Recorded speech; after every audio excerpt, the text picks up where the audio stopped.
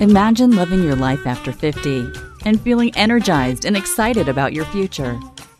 Welcome to the Women in the Middle podcast, the podcast for women who are ready to figure out what they want and create the life they deserve. Here's your host and master certified life coach, Susie Rosenstein.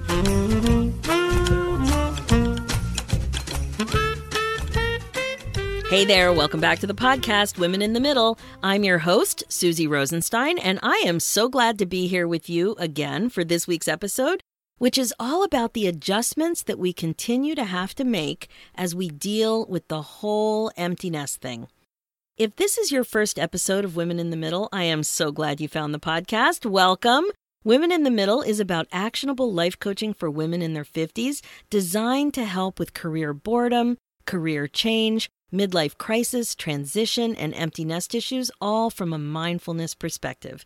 The other thing is that I like to infuse each episode with a bit of humor, and some episodes are a little more humorous than others, midlife hilarity, if you will.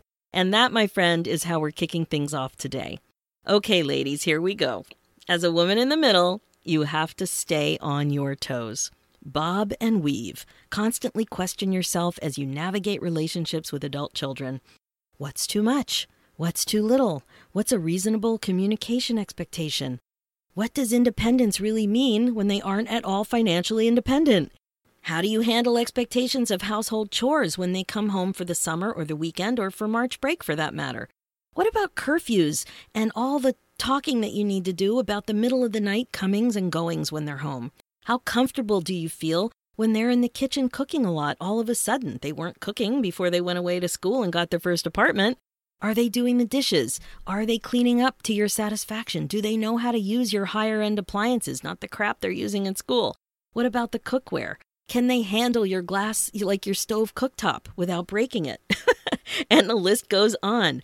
But before we go into some of these things, I can't help but share with you something that's going on right here, right now in our house. It really surprised us.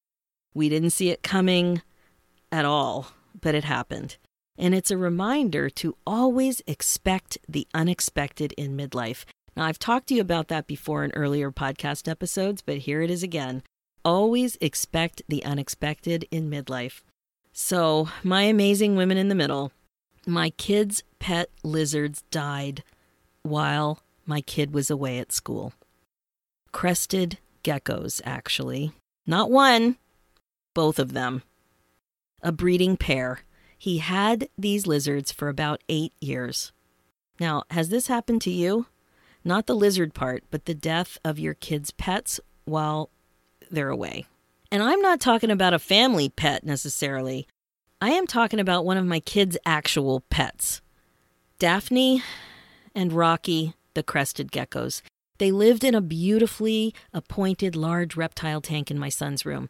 They were well cared for too. Like, we really spared no expense when it came to these lizards.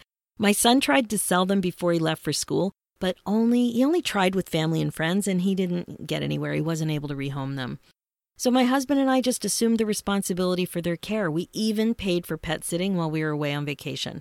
Wherever the bird goes, the lizards went. We are fortunate to find this woman who enjoys caring for critters, so she takes them in. The dog, we were also fortunate to find this woman who knows how to manage and handle a Newfoundland and enjoys it. So our Newf goes to the woman who can handle him, and the reptiles and the bird go to the woman who can handle them.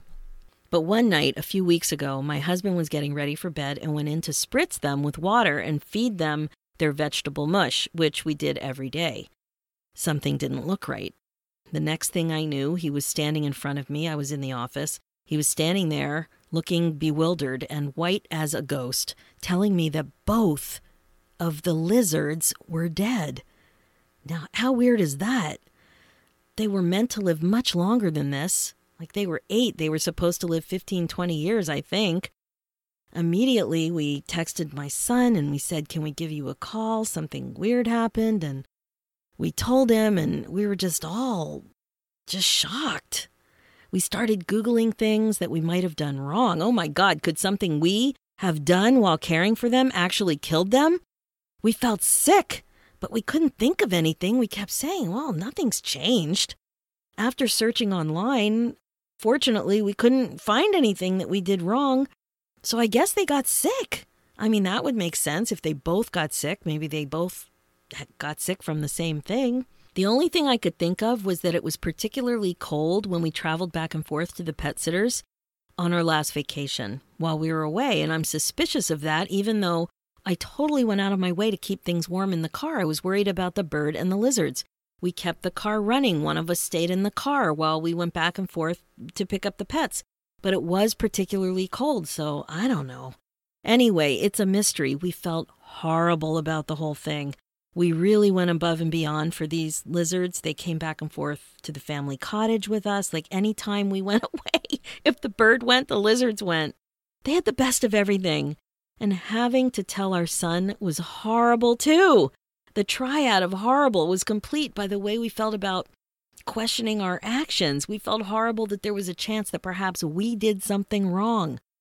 So the pet died while the kid was away. We had to tell the kid. We were worried that we did something wrong.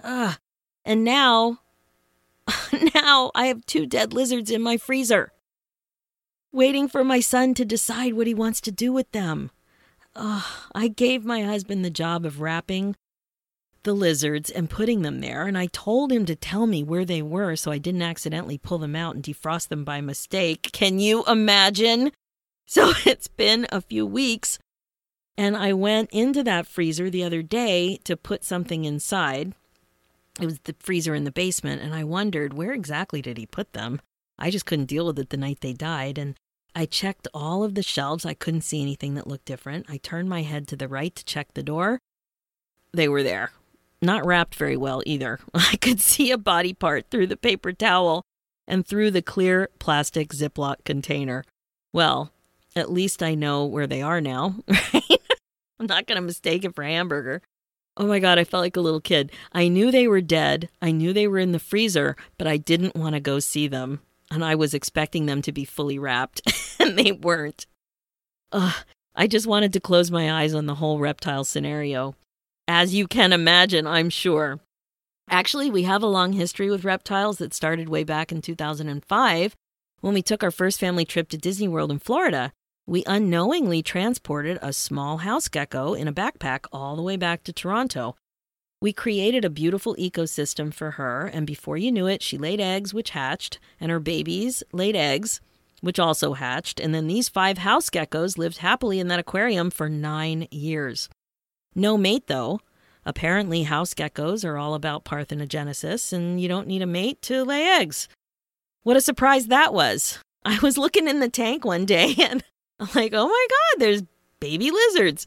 My husband's yelling at me. He's like, they're crickets. No, they're not. I've been feeding these things for months. I know the difference between a cricket and a baby gecko.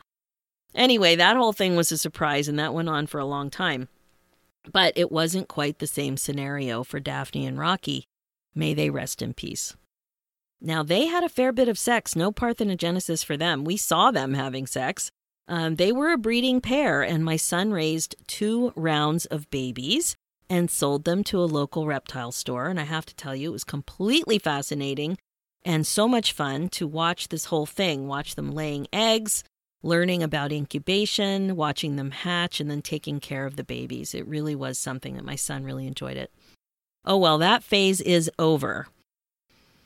It's funny, a couple of years ago, I wrote a blog called Lizard Love, Older Sons, and Me, where I talk about babysitting lizards. It's been going on for years, really, like I said, with the whole Disney World thing, and I had to take care of them every summer when the kids were away for 2 months at camp. And I can pick out the faint but recognizable odor of reptile keeping with ease. There is a faint odor. I don't know what it comes from. I don't know if it's from misting them with water. I don't know if it's the lizard poop. I don't know. But any of you women in the middle out there who have reptiles in your home as pets will know exactly what I'm talking about. So the lizard phase, as sad as it is, really is a phase that's over. But the empty nest phase is not. And my youngest kid left for his first year this year, but we still had his pets. So my nest still had 2 lizards in it. The middle kid is at school, and the oldest kid graduated and came back for a year off in between. Now, the empty nest phase is rarely quick. There's a lot of toing and froing, and it barely looks like anyone left around here. In fact, this week my youngest decided that he wasn't even going to bring his laundry home with him because he had enough clothing still at home. So it takes more than a couple of years for empty nest transition to be complete. My informal analysis of my friends' kids who are a little ahead of us suggests that this will probably go on for 8 years or so. I say, totally fine with me, but it does bring up the topic of independence, real and imagined. This is the topic that I think needs careful attention. Walk carefully or hear an earful. What does independence really mean? Is it when they live most days of the year without you? Or is it when they can stand on their own 2 feet financially? Can you be truly independent with one but not the other? I'm really not sure. There's often a disconnect between what we, the parents, make independence mean and what your kid makes it mean. Therein lies the potential problem. The topic of responsibility is a big one too. They can tend to treat your house like a hotel when they don't live there full time. But that's just not right. They still have responsibilities. When did the rule about not leaving the dishes in the sink change? I didn't get that memo. And why are they cooking for themselves with no consideration for meal planning? All of a sudden, there are extra kids for dinner with no mention of it. And as if they've adopted a way of daily life in their apartments and houses, and they think that the same rules apply when they come home. This, of course, needed to be discussed.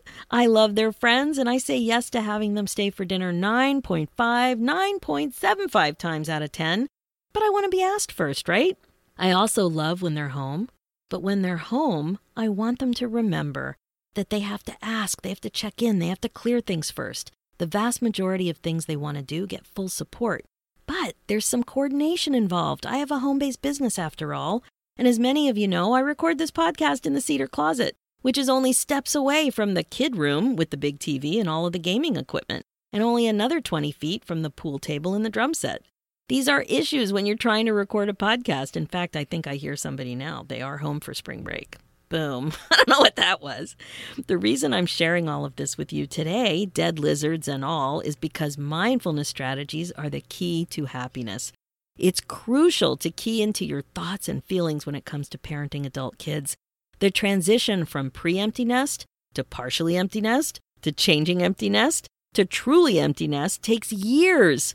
So you have time to see what you're thinking and to decide if you like the way it feels. If those thoughts and feelings aren't useful for you, then, my amazing women in the middle, you have options. When you understand that your thoughts are just sentences in your mind and that you can watch them stream by, you are empowered. When you understand that you don't need to be at the effect of your feelings when it comes to your kids and all of the frustrating things that they do, that you can be more intentional, you are empowered. So my advice really is to treat this transition the same way you treat other midlife transitions, with care, compassion, fascination, and unconditional love, rather than frustration, annoyance, impatience, and conditional love. The key to this shift really is to be aware of your thoughts. Be aware of your feelings and slow down. Create more pauses in your life. Shift perspective from the 20 years or so of parenting experience that you have to the gradual appreciation that you're now parenting adult children, and you'll both have different needs and wants. And as my mom always taught me, there's a big difference between needs and wants. Decide what's really important to you. You can do what you want, your kid, your house. But you just have to like your reasons and make sure you understand what you're really thinking and how it's making you feel. Your kid who's leaving the dishes in the sink isn't making you feel annoyed. Your kid who doesn't fill up the gas after the weekend borrowing the car isn't making you aggravated. Your kid coming home at 3 a.m. while home on spring break isn't the problem. You are making yourself annoyed and aggravated with your thoughts, with your thinking. They might go something like this. It's so disrespectful to come home and not clean up after yourself. Or, what a spoiled brat to think that he can use the car and not replace the gas. Or, she's being so selfish when she comes home at 3 a.m, knowing full well we have to go to work tomorrow. These thoughts are what's creating your feelings. You get to decide if you like your reasons for feeling the way you do or not. If you do, fine. Work on communication. Recognize that you can't control other people's behavior. You can state what you want, right? You can impose a consequence when it has to do with your belongings, like the car, but you can't control somebody else's behavior. If you don't like your reasons, decide how you want to feel and think accordingly. Choosing to be fascinated works wonders. You could be fascinated. Try this one. If your kid doesn't think to refill the tank, could you be fascinated with that? It's curious, right? When you're fascinated, you're rarely aggravated, or you rarely feel like a bad parent because you raised a spoiled brat. When you communicate from a place of fascination rather than aggravation, your approach will be completely different. What you do will create your personal result every time. So think about it. Could you be open to the idea that your kid is learning more about your needs with this transition? Could you think that you're learning every day how to parent your adult kid? Could you be wrong that your kid is a spoiled brat? Could you be open to the idea that you're an amazing parent? Could you think that your kid is still growing and learning? And my favorite, could you be fascinated with how your kid is handling his or her transition into fully leaving your nest? Pretty good, right? These thoughts have the potential to create a lot more happiness for you as you navigate your nest. That's it for this episode. If you like what you've heard, just head over to the Women in the Middle podcast on iTunes and leave me a review. I can't even tell you how much I appreciate that. Also, if you haven't done so yet, make sure to grab my freebie, 10 Surprising Ways to Bust Out of Your Midlife Funk, www.susierosenstein.com/midlifefunk. Check out the show notes with more information and links at www.susierosenstein.com. Let's do this, ladies, one empty nest-related thought at a time. Thanks so much for listening.